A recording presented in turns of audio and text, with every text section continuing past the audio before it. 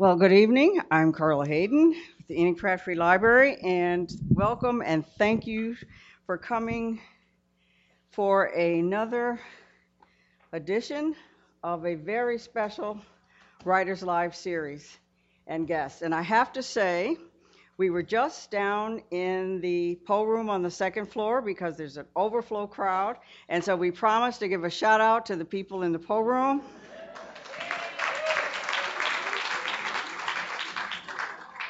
And we're excited in everything. Of course, you know that Chris Hayes, many of you have already told me that you see him every weekend morning on MSNBC, on Up with Chris Hayes.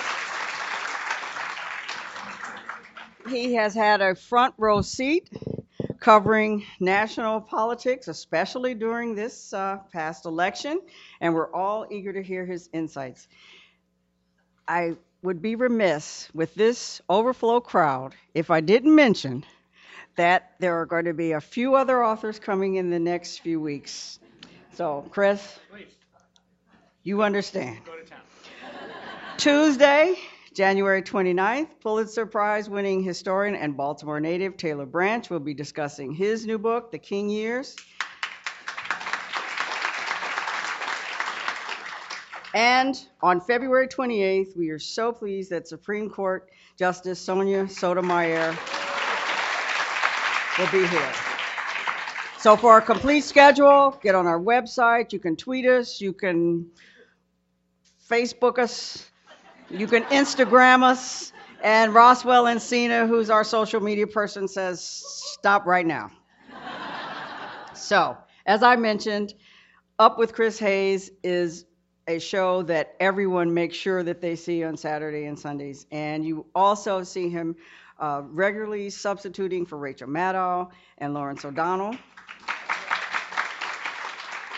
In addition to being on MSNBC and an editor-at-large for The Nation, he's a former fellow at Harvard University's Edmund Safra Foundation Center for Ethics, also a Bernard Schwartz Fellow at the New America Foundation, and a Schumann Center Writing Fellow at In These Times. He's written, as you know, a variety of political and social issues on those from union organizing to economic democracy, and I can tell, and I can go on, from the Washington Monthly, The Guardian, he's been praised by Politico, GQ, and even Entertainment Weekend. So you don't want to hear me, Chris Hayes.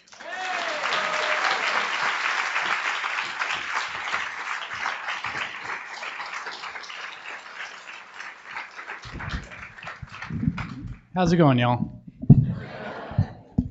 Overflow room. This room I'm in is terrible and bleak.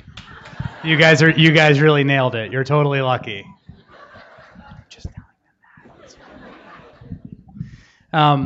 well, Taylor Branch and Sonia Sotomayor is incredibly august company. How many people here have read the Taylor Branch King Years trilogy or parts of it? Who are we kidding, really? Who are we kidding? Parts. Well, if you haven't, I can't think of many books that I would recommend more strongly than those books. They're remarkable, and I think the thing that's remarkable about those books, which is something I usually get to at the very end of a talk, but maybe we'll start with, is we have this very understandably romantic and sentimental view of the civil rights movement because it achieved something that was so transcendent and sublime, something that seems more than mere politics, really, something like a repair of the American soul, something that is transcendent in its own way, an absolute and concrete betterment of the human condition, a kind of liberation that we don't get to see that often. And because we have this sentimentalized view of the civil rights movement, because of the great successes of it, and because of the way that we have, in many ways, turned Dr. Martin Luther King into this almost cartoonish-like figure, it's very easy to be removed from and alienated from the granular reality of what the civil rights movement was. And what the civil rights movement was, as you learned from the Taylor Branch books, was a lot of meetings. I mean, just a lot of meetings. There's that great Oscar Wilde quote where he says, the problem with socialism is it takes up too many evenings. Which is someone who's sort of spent his life in the American left. I can attest to that. And there are accounts of the Montgomery bus boycott in the first Taylor Branch book, Parting the Waters, which is the early King years. And King is a young 26-year-old pastor in Montgomery. And much of that book is taken up with the bus boycott, and they write about the bus boycott. And you think now, again, bus boycott, well, people just didn't go on the bus. You got to get thousands of people to work. It's just a logistical problem. Someone's got to make a spreadsheet. Seriously, at the end, all liberation rests on the cornerstone of spreadsheets. This is a truth about social progress, right? And what's amazing about the Taylor Branch books is that they're so granular. I mean, there are 45-page accounts of meetings in that book. Hot nights in a Montgomery church basement in the summer in the South, a meeting that goes on for 8 hours. I mean, think about that. Just the sheer boredom, the sheer frustration, the rage you would feel when someone spoke too long under those conditions, right? And there is no top-down outside authority to appeal to under those conditions. Okay, you're going to run a bus boycott. So all these people need to get to work, and they can't use the means of getting to work they would normally use. So all of a sudden you find yourself as a transportation planner for part of Montgomery, Alabama. And this incredibly important, iconic turning point moment in human social progress, certainly American social progress, rests on whether you can pull off spiritually, emotionally, and logistically the day-to-day details of getting people to work so they don't lose their jobs, so you can maintain the boycott, so you can win this epochal victory for justice. So the roots of social change, the real reality, the lived reality of social change are long meetings and spreadsheets and calling trees when those used to exist, and chain emails and the like. So you guys should go see Taylor Branch. And fellow Bronx native Justice Sonia Sotomayor. So I thought I would start, let me see, what am I, 7:06, okay. So I thought I would start tonight's talk in a different place than I usually start these talks, since we've got some news this week, so I figured I would be timely. You guys are applauding before I say what the news is, which I think actually is going to bore all of you, but just hang with me for a little bit. So the news is that there's going to be this interview aired tomorrow. Perhaps you've heard of this. This has gotten some attention. There's going to be an interview aired tomorrow with Lance Armstrong, with a woman by the name of Oprah Winfrey, in which Lance Armstrong, where all reports indicate, is going to admit that he was doping while he won his seven. Thank you. Instant fact checking.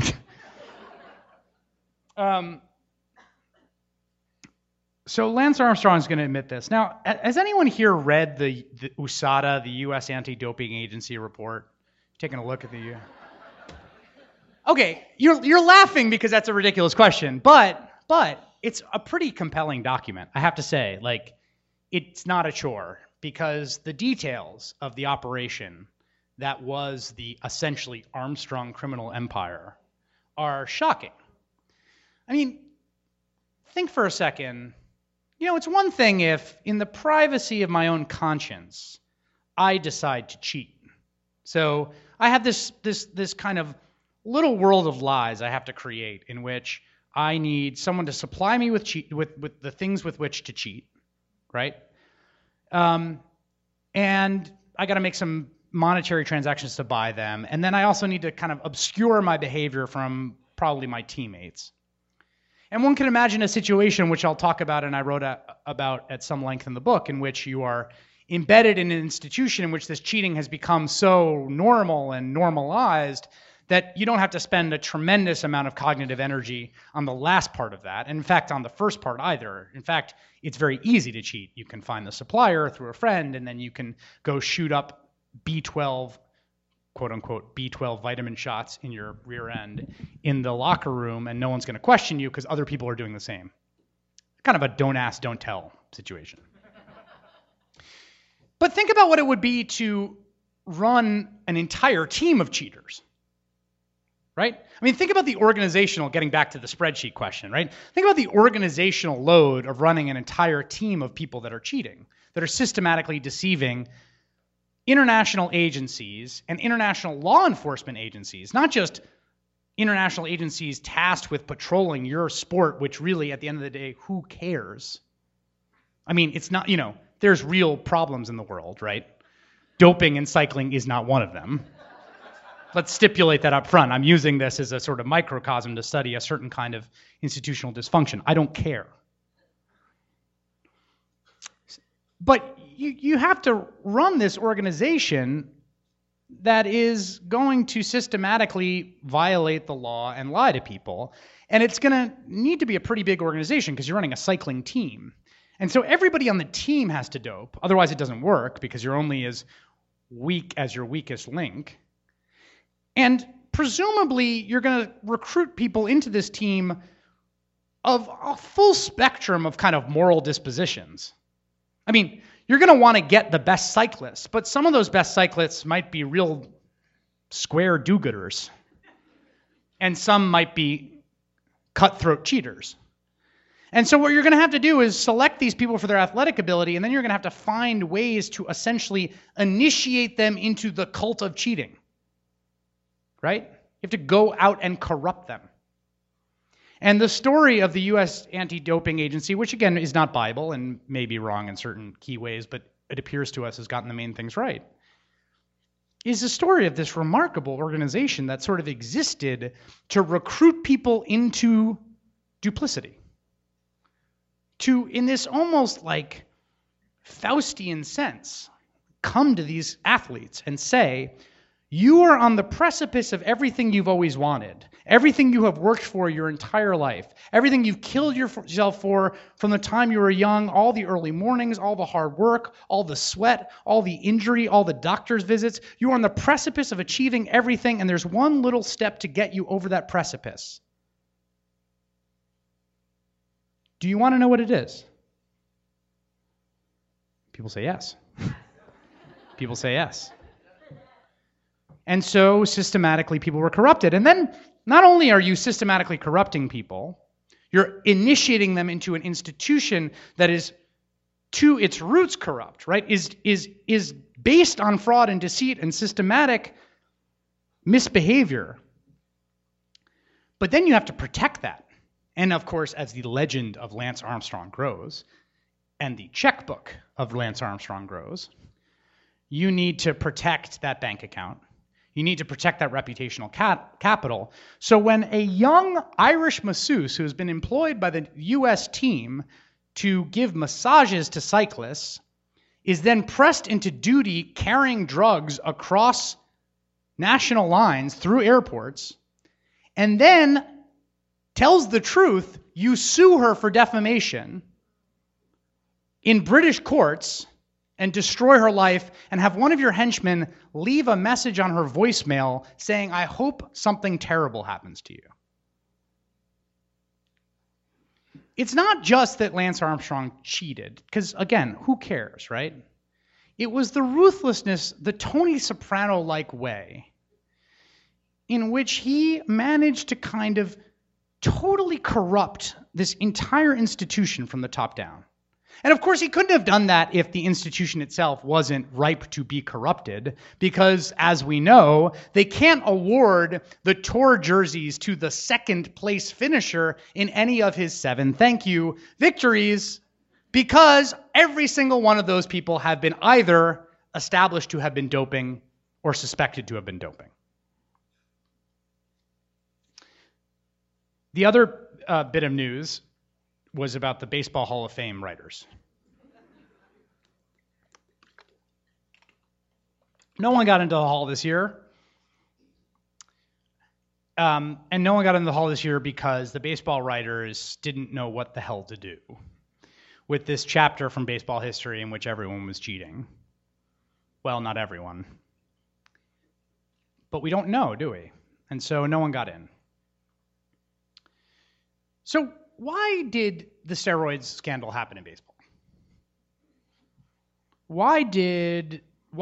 How does it come to be the case that an institution gets so thoroughly corroded? That was one of the questions that I started out thinking about this book.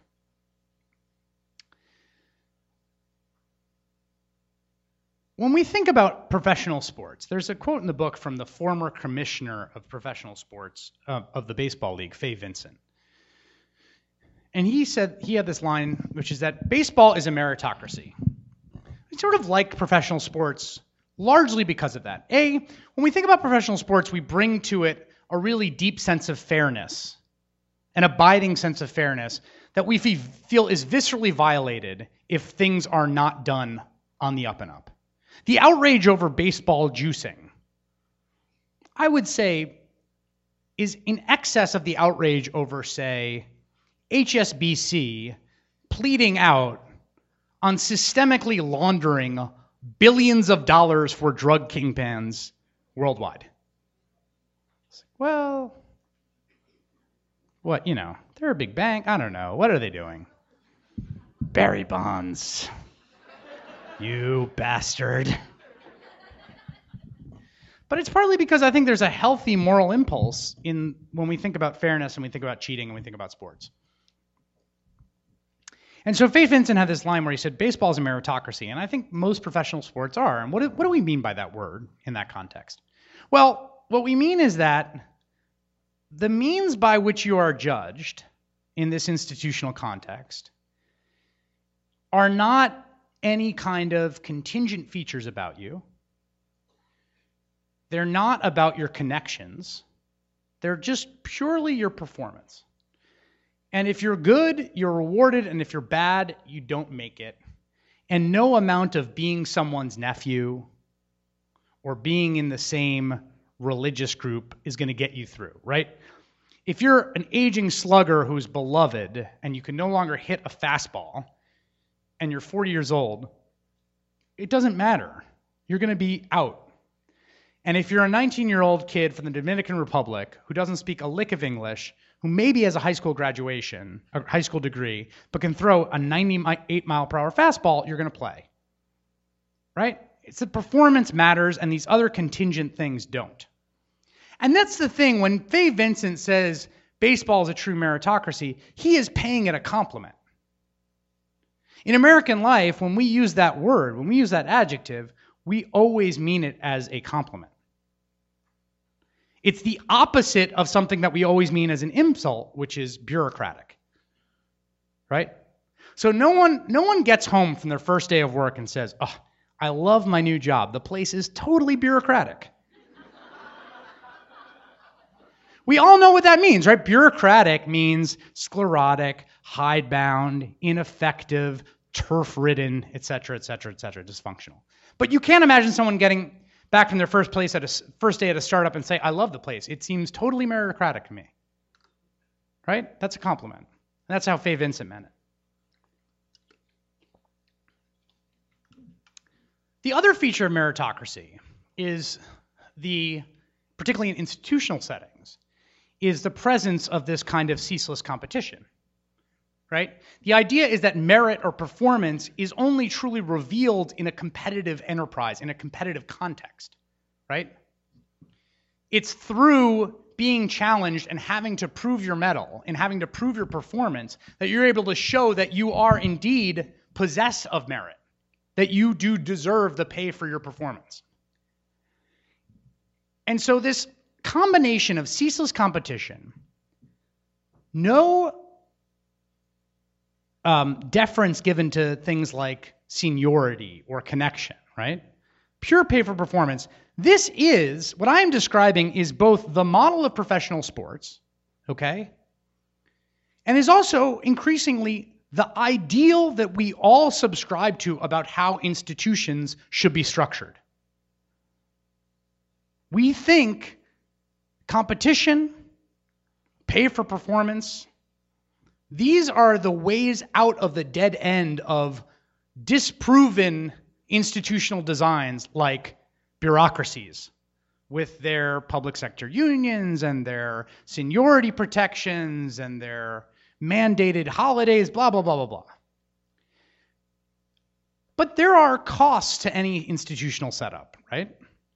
And there are drawbacks. And one of the things you see from the baseball steroid scandal is that it is very difficult to design a system with high rewards for achievement and harsh punishments for failure that is not also a system with high rewards for cheating. It's very easy to set up these rules where you say, if you succeed and if you perform, you will make a lot of money. And if you don't, you will get sent down to the minors. And think that is going to induce performance. The incentive structure is perfectly aligned. I talked to a player who was a mid-level reliever for years. And one of the things that was striking about the interview, the guy's name is Kelly Wunsch. He now sells homes in Texas. He said, you're stalked by this fear that every day is going to be your last day. We think about baseball, we think about stars, we think about A-Rod, we think about people that have 7-year guaranteed contracts at $84 million, right? But that is not most baseball players, right? There's a lot of baseball players, and particularly if you take the full pyramid of professional baseball in this country, which includes AAA, AA, single A, and even leagues below that, right? Most professional baseball players are in this kind of Hobbesian maelstrom where their life and livelihood are on the line, where literally they enroll their kid in a school because it's the local school they're living in, and their wife has a job, and then they're going to come home someday and say, I've been traded. And so you need to leave your job, and the kid needs to come out of school, or I need to go away and not be present for the next few months. And this kind of fear of getting sent down to the minors, fear of the end of the career, looms over people. And so, naturally, people will look for ways to game the system, right? There's an extremely innovative company in the 1990s that everyone who worked for, and I've interviewed a bunch of the people that worked at this company, praises for its lack of bureaucracy. They said it was the kind of place where, this is one person who was fairly high up in the organization said, it was the kind of place that truly was a meritocracy. Dead wood wouldn't hang around. You couldn't just keep your job because you were someone's kid. It was the kind of place, people told me, where if you had a really good idea, it didn't matter where you were in the organizational hierarchy, you could go out and do it. And it was the kind of place where the CEO of the company would actually go around at company meetings and tell a story about someone below him who proposed a new line of business that he said no to. And she went around him and did it anyway, and it was incredibly successful. And he would tell this story of essentially insubordination at company talks to channel what he thought was the essence and ethos of this company. It was also a company that was written up in several business school journals for their hiring practices. One of the HR people quoted said, "We hire the most talented people and pay them more than they ever thought they could be worth." And it was also a company that implemented something called rank and yank, which was that every other year, the top 10% of people, the bottom 10% of people in performance reviews were summarily fired or sent down to the minors. So the company by now, the punchline is that it's Enron. Enron was the darling of the business school press for all of the features I've just enunciated, right? It was an incredibly competitive place with incredibly high-achieving people. There was pay for performance instituted throughout. People really kind of ate what they killed, as one person told me, right? That's also a Wall Street phrase you hear a lot. Wall Street works very similarly. The big investment banks do have their own kind of hierarchy and structure, and there is a fair amount of patronage and someone's nephew, etc. But some of the smaller places and hedge funds and things like that, people make what they perform, right? They make a percentage of their returns. It's their RBI. It's their home runs. It's their batting average. There's a statistic that they produce, a quantifiable metric of their performance, and their compensation is directly related to that. And yet, what you saw in Major League Baseball, what you saw on Wall Street during the housing bubble, what you saw in Enron is that when you design a system around these principles, when you design a system to have high rewards for performance and harsh penalties for failure, you are also designing a system with high rewards for cheating. Right now, we are in the midst of a nationwide social experiment in which we are transitioning our model, our institutional model of the teaching profession from a bureaucratic one to a meritocratic one. Right? What is the phrase, the calling card of Michelle Reed and education performers? It is pay for performance. I'm going to have some number, and I'm going to hit it, and I'm going to get a bonus because I got that number. So what should we anticipate under these conditions? And what have we seen in droves?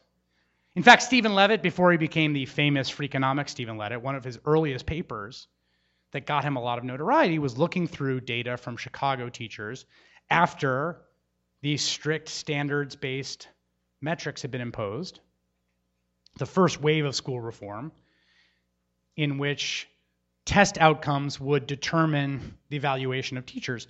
And lo and behold, what do they find? An uptick in cheating. In Atlanta, we have a cheating scandal that the details of which are pretty remarkable. I mean, principals calling pizza parties while everyone sits around and systematically changes students' test scores. In Washington, D.C., there are schools that have ratios of wrong to right erasures that are literally 1 in a million odds of happening naturally. Michelle Reed refuses to answer any questions about it. Right? I say all this as a means of entry into complicating our notion of meritocracy. Look, we could all, I imagine in this room, offer up some critiques of bureaucracy. They are shop-worn, right? We all know what the critiques of bureaucracy are. But critiques of meritocracy, particularly in institutional settings, are much, much harder to come by. They just don't get the same kind of play, right? We always just sort of know that the teachers' unions, with their dinosauric commitment to seniority, are standing in the way of the future, which is pay for performance. But pay for performance has its problems also. That word, meritocracy, has this kind of totemic significance in American life. Even if the word itself doesn't, the idea does. It's the word we give to the modern incarnation of a very old American dream, which de Tocqueville himself writes about, right? In America, this place untethered by the legacy of feudalism, people, by which he means white people, could rise as far as their talents would take them. Thomas Jefferson said in a letter to James Madison, they were going back and forth about this issue quite a bit. You know, they were sort of obsessed with this idea of elites and the people. And, you know, if you've read Federalist Papers, you know Madison was sort of virulently anti-democratic in many ways, right? Someone once described the U.S. Constitution as a charter for plutocracy, which I think is an interesting phrase, right? There's obsessive worry about actually giving too much power to the mob and ways of protecting, particularly people with money, from the incursions of a democratic rabble. And Jefferson writes to Madison at one point, he said, I do not think an aristocracy is injurious so long as it is an aristocracy of merit. Right? If we have elites who aren't elites because of their birthplace, who aren't elites because of their tribal kinship connections, their specific denominational inheritance, their last name, but instead are elites because they have, quote, earned it, because they are the best and the brightest, to use a phrase from the 1960s, then things will be okay. Then the system is just, and then the people making decisions will make the right kind of decisions.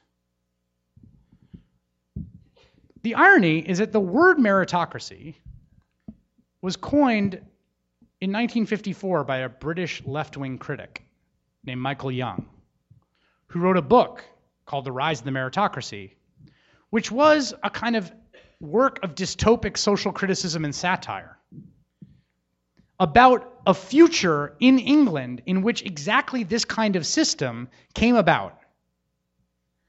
And he meant it to paint this sort of dark picture of what it would be like if all of society became oriented around finding and selecting for merit and elevating those people with merit, whether through testing or performance evaluations in firms.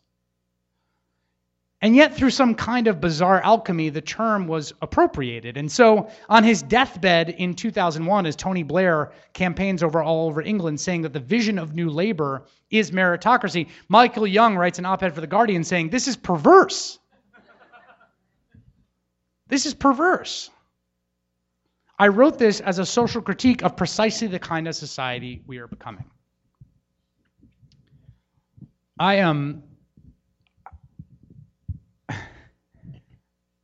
I started this book because I think I felt something that I felt a lot of other people felt,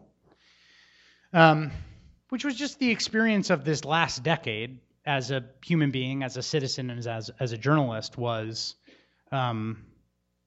disquieting and disappointing and upsetting, and kind of this sort of cascade of failure and betrayal.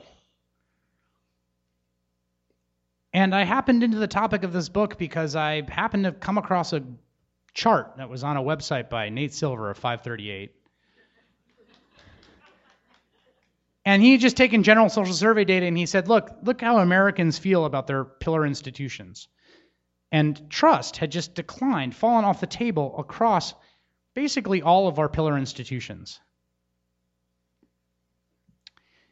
And I thought to myself, yeah, right, okay, so this is some kind of actual empirical fact out there about American public opinion, not just my own subjective feeling, my own wrenching sense of betrayal at the end of this decade, as someone who, frankly, is fairly disposed to kind of think everyone's got it under control, to think the people in charge are motivated by good intentions or know what they're doing.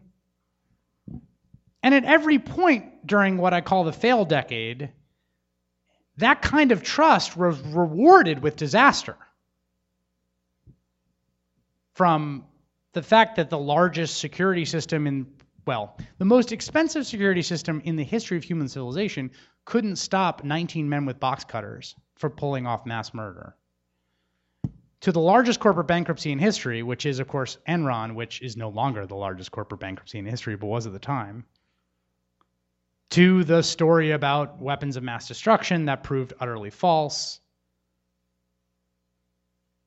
to the spectacle of watching a American city drown live on national television while everybody stood by impotently, to the largest financial crisis in 70 years, $8 trillion of wealth just like that, up, gone from one day to the next. And the through line of all of this seemed to be that the people in charge, the people who, quote, should have known better, should have known what they were doing, didn't know better, or were too corrupt and blinkered to do what we would want them to do. The whole reason, right, that we have elites, that we have people with this kind of disproportionate amount of power and influence is that there's this kind of outsourcing that happens, right? Society's big and complicated. Our institutions are big and complicated. We can't just get together in a nice room like this and vote on every goddamn thing that happens. So there are these people that we sort of we give this specialized ability to. It's kind of like our human interactions with our doctors or our mechanics. You know cars. What sound is this making? Right? And there's a certain amount of trust in that relationship if it's going to function. But every time that any citizen came to their elites or came to their institutions over the past decade with that trust, it was repaid with incompetence or corruption. And so what you find in public opinion at the end of this long decade is historically low levels of public trust in our institutions. And this bizarre, balkanized, epistemic situation we find ourselves in now, in which no one can trust any of our pillar institutions, and everybody kind of is hermetically sealed off in their own universe, means that the common table of democracy is sort of broken. There's no place that we can go all sit around to come to the level of consensus that would be necessary for the level of social change that we need to both ensure living up to our basic commitments to justice and fairness, but also to avoid climate cataclysm. You guys look depressed. Is it quiet because you're listening or you're bored? Okay, that's fine. Just checking in. Seeing how we're doing. Okay, thank you. Very good. Great. Right answer, whoever said that. I'll quit while I'm ahead.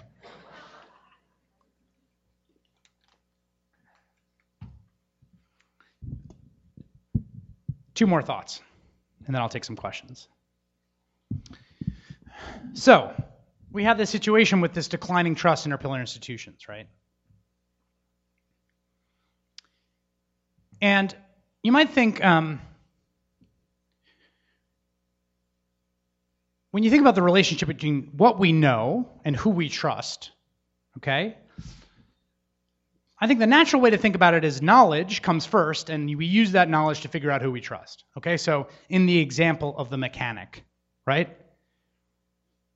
If he tells me he fixes my car and he doesn't fix my car a bunch of times, I'll stop trusting him and I'll go to some other mechanic. I use the knowledge that I have of our past interactions, right? Or if a coworker reliably has the best gossip about personnel decisions upstairs and tells you at the water cooler and they prove to be true time and time again, you'll come to trust that coworker. But in a lot of ways, the relationship actually functions in the reverse, which is to say trust is actually prior to everything we know about the world. Everything we know about the world we know because someone we trust told us. And there's a bunch of different ways that we can verify things. We can go out and look at consensus, right? It's an iterative process. It's not just like one person says something and we trust them so it's true. We have a basic level of empiricism, right? But if I sit here and asked you, as I have been engaged in certain public opinion events, about 9/11 being an inside job, okay? Well, the person who is engaging me in the crowd, they know more about the details of what happened in 9/11. I mean, they've spent 4 or 5 or 6 years looking into it, right? And I can't break their frame and they can't break my frame.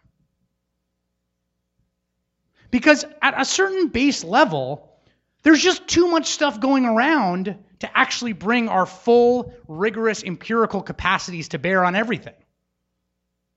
You just read an article in the New York Times. What the hell's happening in Mali? You read an article in the New York Times. Now, maybe the art author from the New York Times is a fabulist like Jason Blair. Right? Or maybe, this story just broke before I came here, the number 2 Heisman candidate in the country, who told a tragic story about his girlfriend who died of leukemia on the day that he had 2 interceptions against Michigan State, made up the existence of the girlfriend, who it turns out never existed and was reported on CBS News and on the AP.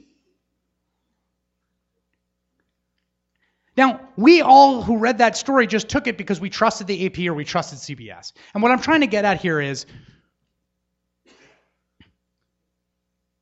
when there is no common locus of trust, the basic mechanics of democratic dialogue break down.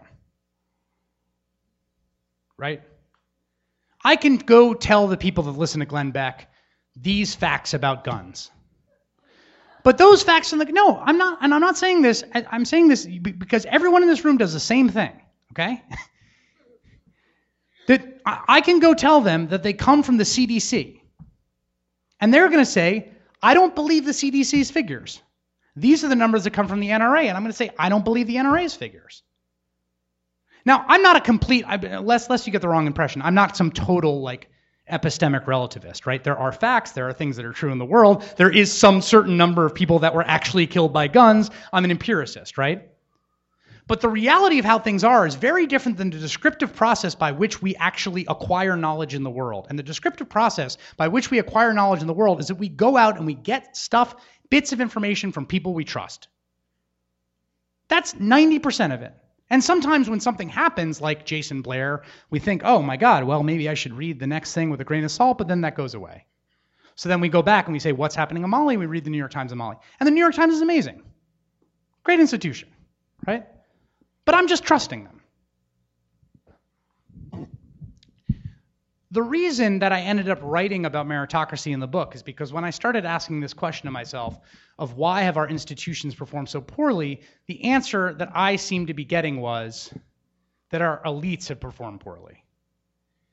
And then the question becomes, well, what is it about our elites that they have performed poorly? What is it about the system that forms them? The kind of social system that produces our elites that we think of what kind of elite we have. How is it different than elites in the past? And it's not in any sense any better or worse. It's just different. And you come to the formative process of meritocracy. Because meritocracy says something that is very appealing, but deeply divergent from what our basic democratic commitments are. And I want to end on this note. It is extremely easy to lose sight of how radical a notion democracy is. We live in a democracy. Well, what does that mean? There's a polling place. It's a few blocks away. It's really slow. Go there, set a line, set up a check, give it back to him. I go home. I turn on cable news. Oh, sweet. I go to work. If you go back and you read these theorists who were writing in Europe in the 1910s around this sort of period in which democratic revolutions had really looked like they weren't going anywhere. There have been a few still-birthed democratic revolutions in Europe, obviously, the French and then the mid-19th century. In the 1910s, just prior to World War I, it kind of looks like, oh man, this democracy thing isn't sort of a tougher beast to kill than we thought. And you have a bunch of these theorists, right-wing theorists, opposed to democracy, writing about, well, how do we deal with this thing? And they are facing something about the nature of democracy that we lose sight of precisely under this system we have when we think about it as deciding who to designate decisions to.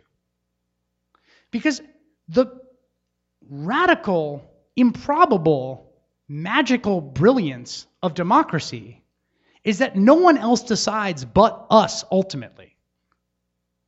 Think about that. Actually think about that. Everyone in this room, everyone on your bus, everyone in your office who you cannot stand, even the idiot who leaves his lunch in the refrigerator for a week and a half, that guy and you get together and you talk it out and you figure out what to do.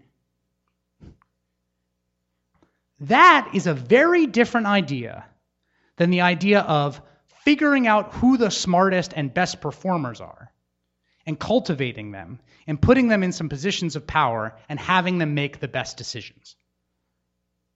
Now, should we vote on everything, like who gets to be a surgeon? No, obviously not. So I don't want to throw the baby out with the bathwater.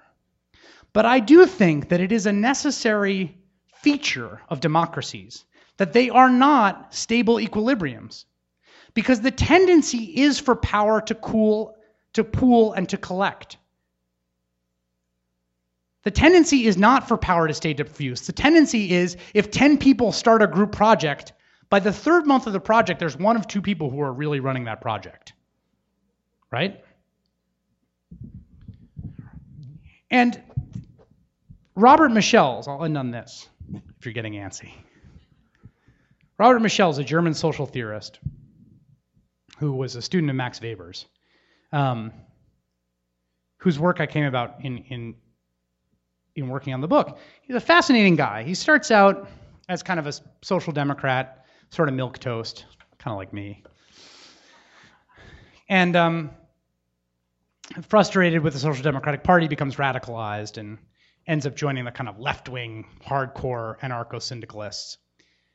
And he just discovers the same problem among the left-wing anarcho-syndicalists that he had had with the Social Democrats, which is this party organization is just completely hidebound and hierarchical. So he starts with this inquiry. He starts to write this book based on a very simple inquiry. He says, okay, look, the parties of the right, they believe in hierarchy.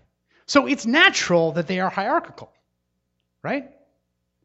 But the parties of the left believe in democracy. Why the hell are they so hierarchical? Why is it that these parties of the left, and I keep moving further and further to the left, and I keep finding parties that are just still run by this small coterie of corrupt morons? And he writes a book explaining this called Political Parties. And he coins something called the iron law of meritocracy. He basically says, look, to run an organization, you have to give people differentiated tasks. You have to delegate. And so someone ends up running the organization press. And someone ends up scheduling the union hall for who can use it. And very quickly, once you've started to delineate tasks, you have given people differentiated power, and then people will use that differentiated power to keep more power to themselves until they form this kind of oligarchic little clique. He says, who says organization says oligarchy? The very fact of just getting people together to do stuff is going to produce hierarchy. Now, this is a profoundly dispiriting conclusion for a leftist. No, it really is. I'm losing my voice.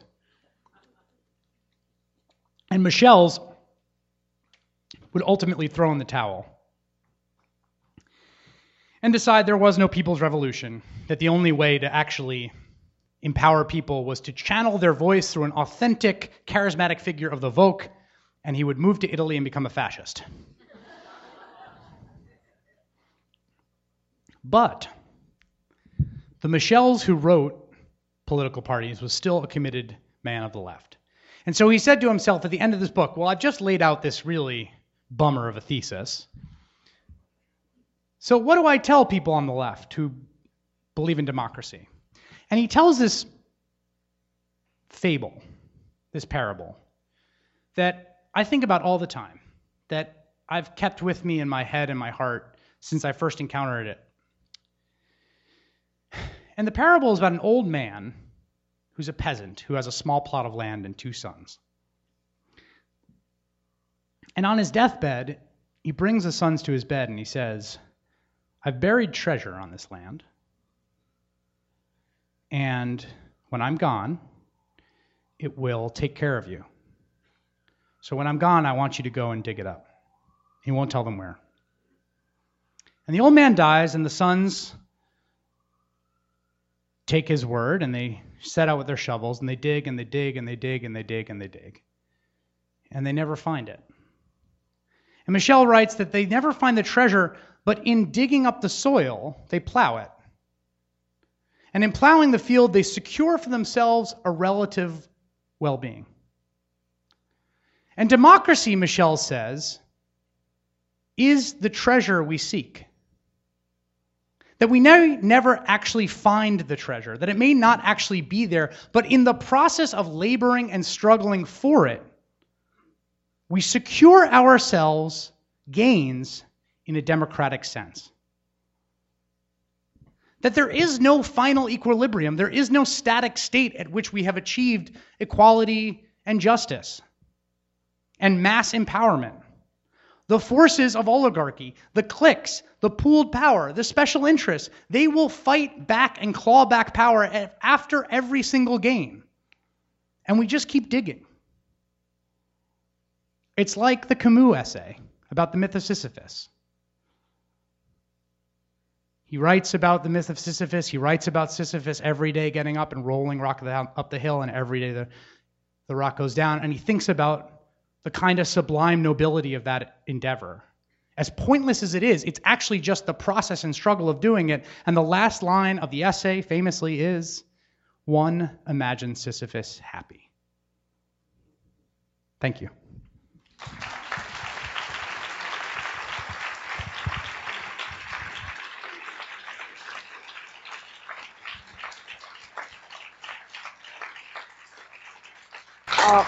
We have time for a few questions, and I see someone right here, and I'm just going to let you pass.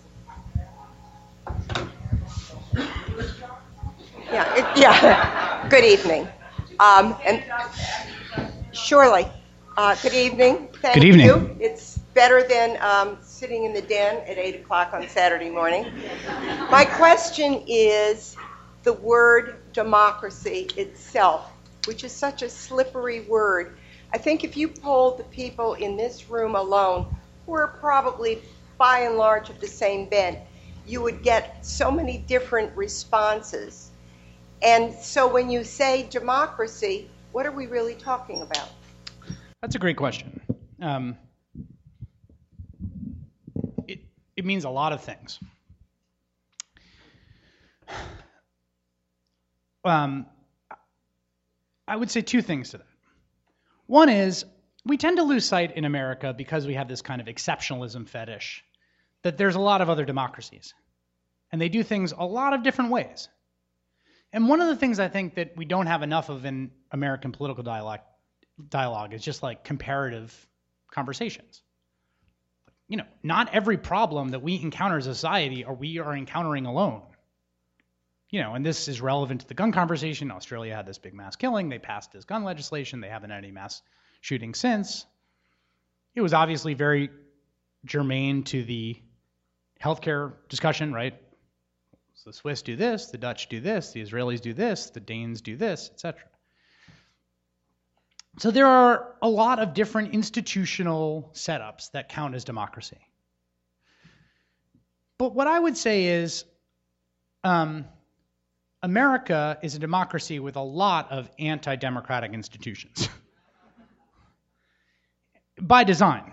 Like I said, I mean, the founders, you know, there's actually some really interesting political science literature about how doomed presidential and presidentialism, like our kind of system, has been. Because it tends to arrive at impasses that look like the debt ceiling. And in young democracies, the debt ceiling is followed by a coup, basically. Because you have different parties that can claim democratic mandates, right? A parliamentary system, you know, if the party can't claim a mandate, it falls apart. There's a new round of elections. Who's elected does have a mandate, and that mandate is fairly unequivocal. It doesn't mean they can do whatever they want. There's other institutional impediments, right? So, you know, the U.S. system has the Senate, which, let's be very clear, the Senate was just a corrupt bargain with the slave power.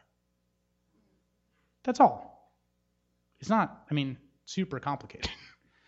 We think about like 3/5. So 3/5 is a stain, and then we got rid of it. We passed the 14th Amendment, you know, but the entire Senate was essentially a bargain with the slave power.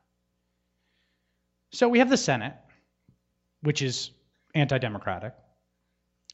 And now we have a norm that's developed in the Senate of 2/3, a supermajority, which is even more anti-democratic, right? And this is where I think like having this commitment to democracy really matters, because you can have these arguments with fellow liberals about getting rid of the filibuster, and they say, oh God, but if we got rid of the filibuster, then they could undo things I like. And the answer is, yeah, that's democracy. And I think that you have to have the courage of your convictions on this score. I mean, Arizona is a great example. Arizona passed clean elections, public funding. And there's certain liberals in Arizona and elsewhere who say, well, all it led to was empowering these Tea Party nuts because we didn't have big money. And then these random folks got enough signatures and got public funding, and they got elected to the state legislature. Tough. Like, that sucks. And that sucks for all those folks there who are suffering. I mean, I don't want to like dismiss the real human misery that causes and the damage it does. But the battle you have is just a battle on a democratic plane. And you have to have, I mean, this is an abiding faith of mine, and it is a faith. It's not, I wouldn't even like argue for it rationally, right? That yes, the mass of people can determine what's best. And now, does that mean, again, mob rule? No. Obviously, minority protections are incredibly important. We have the Bill of Rights for all sorts of reasons. All of the kind of infrastructure of rights that go with what we think of as modern liberal democracy are incredibly important, right? You would never want to have a situation in which a majority of people could pass a law to massively intern a certain racial minority, right? Odious. No one would ever want that. But in the context of genuine, strong rights, protections from incursions of the state, protections from majority overreach, right? I think we would benefit from a kind of democratic renaissance where we had genuinely something that looked more, an institutional structure that was less hostile to democracy. Hi. So I've heard, I'm a big person in activist circles in my little communities and also in the media. And I've heard a lot of those of older generations talking about the incredible democratizing power of social media, which it does potentially have. But I'm also 17, and I'm friends with kids from high school on Facebook. And I see that the level of discourse there is fairly low. It's based on new cars and football teams and things that don't tend to make an impact. And when someone comes in and tries to talk about social change, you tend to get shut down. And so my question is how we can use social media and how we can try to change the power structures that exist within that as such to use it for social change when it is currently ineffective.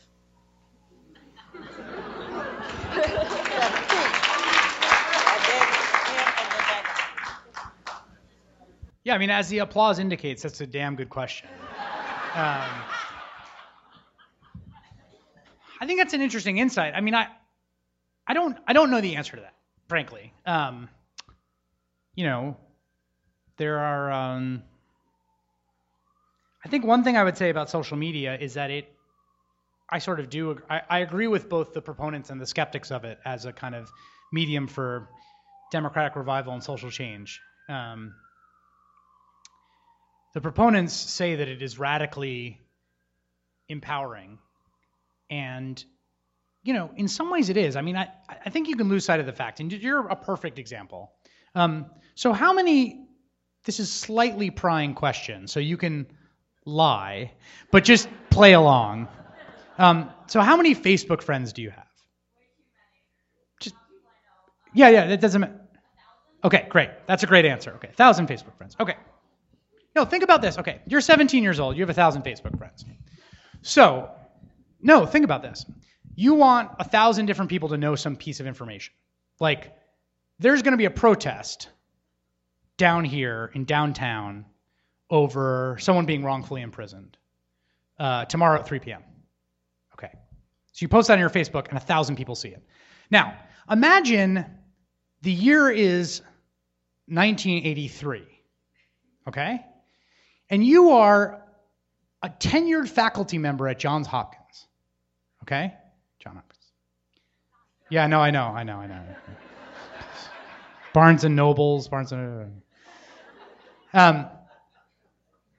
you're a tenured faculty member, and you similarly are an activist, have a commitment to social justice, and someone else has been wrongly imprisoned, and you want people to come out to a protest the next day at 3 p.m. Good freaking luck telling 1,000 people. I mean, seriously. Put something up in the faculty lounge. You knock on some doors on your block. You tell your freshman lecture of 200 kids, hope some of them show up. So the point is that like every single teenager in America who's on Facebook now, more or less, from you to people, from kids in Harlem and the South Bronx and East New York and Brooklyn, have access to a network, a platform that is orders of magnitude bigger than even relatively elite members of society did 20 or 30 years ago. And there are not a lot of sources of power that have gotten more democratically distributed over those 30 years, right? Money has concentrated more, right? Skills and sort of educational expertise have concentrated, right after we hit the kind of plateau in college attainment around the 1980s. So that's a genuinely radical, amazing thing. Okay, but then the problem is what you mentioned, which is like people want to talk about that Joe Flacco pass, which was amazing.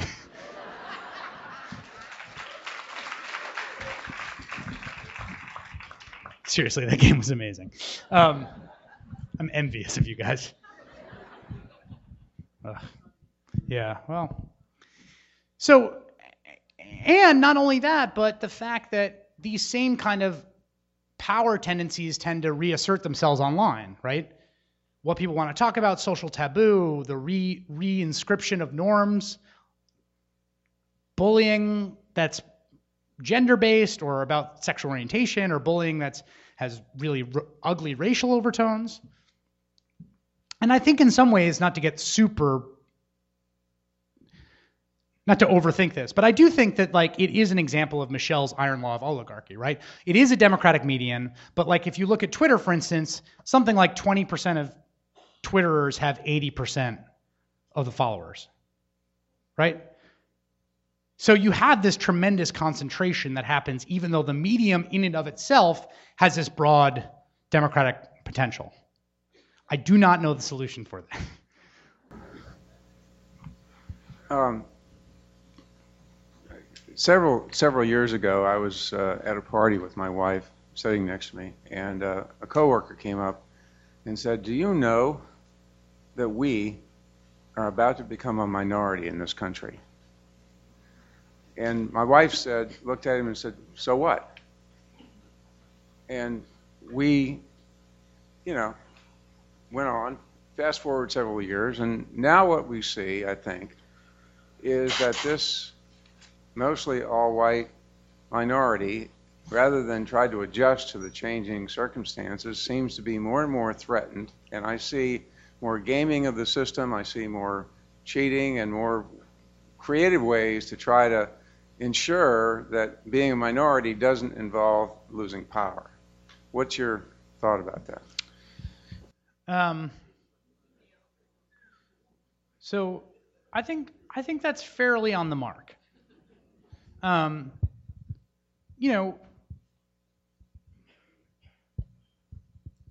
think there is one of the really interesting features of the modern right, modern conservative media sphere particularly, is the degree to which it is lucrative to cater to the sense of grievance of older white people.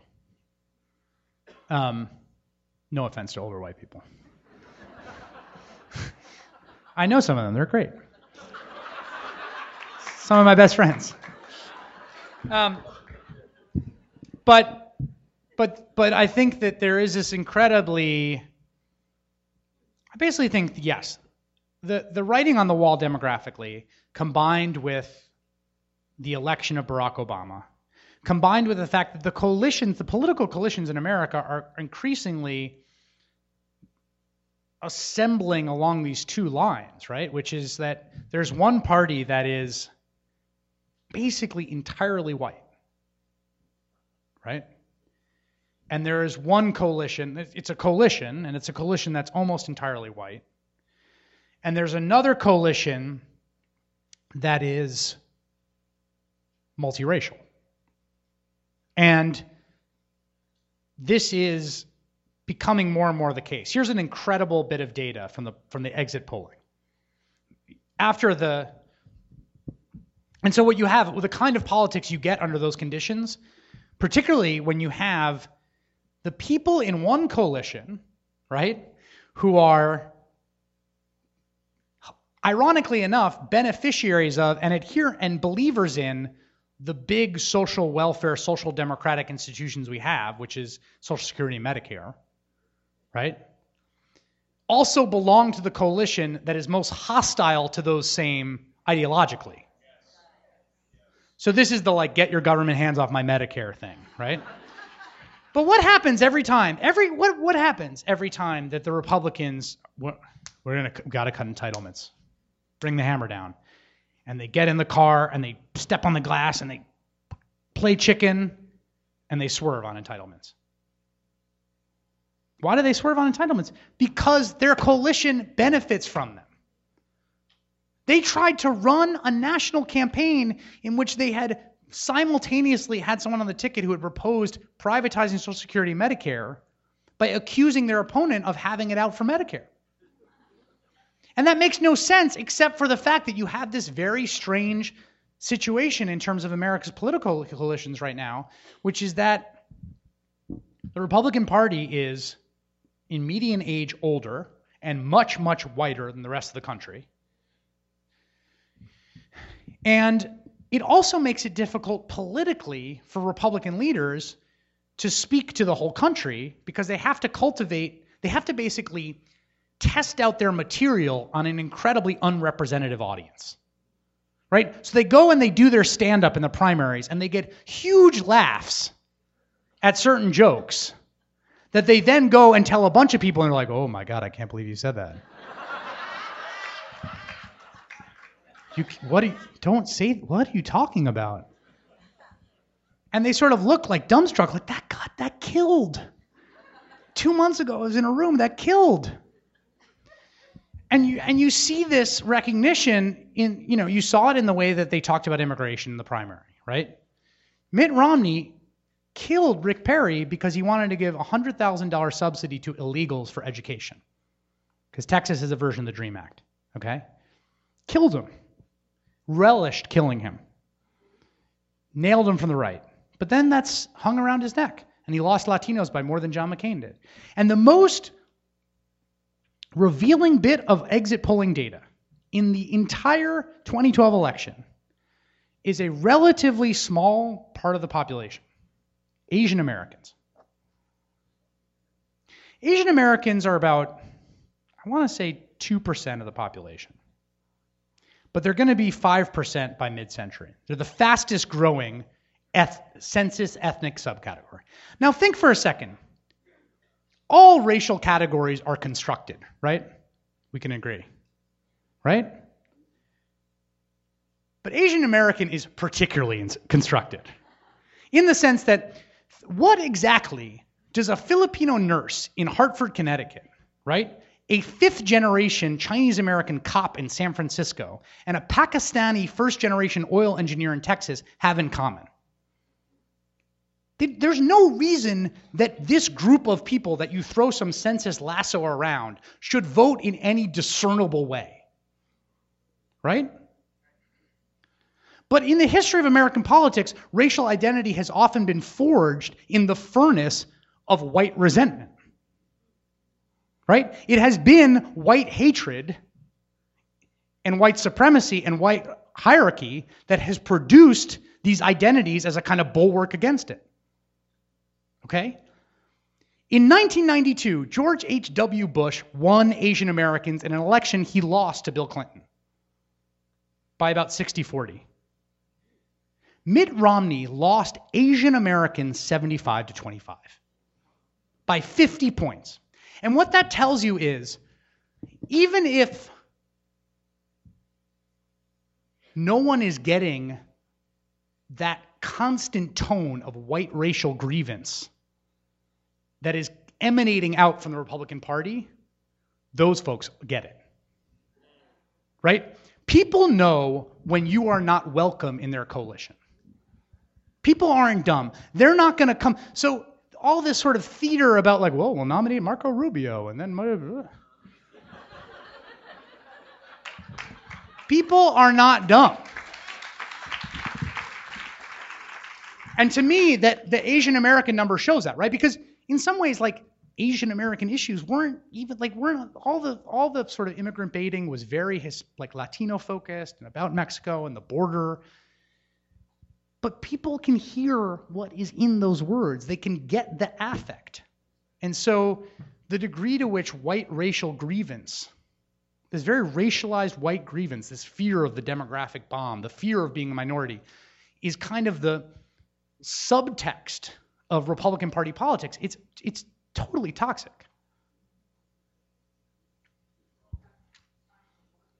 Uno más. Chris, before I get started with the question, I just want to say it's an honor. Oh, thanks. That's kind of you.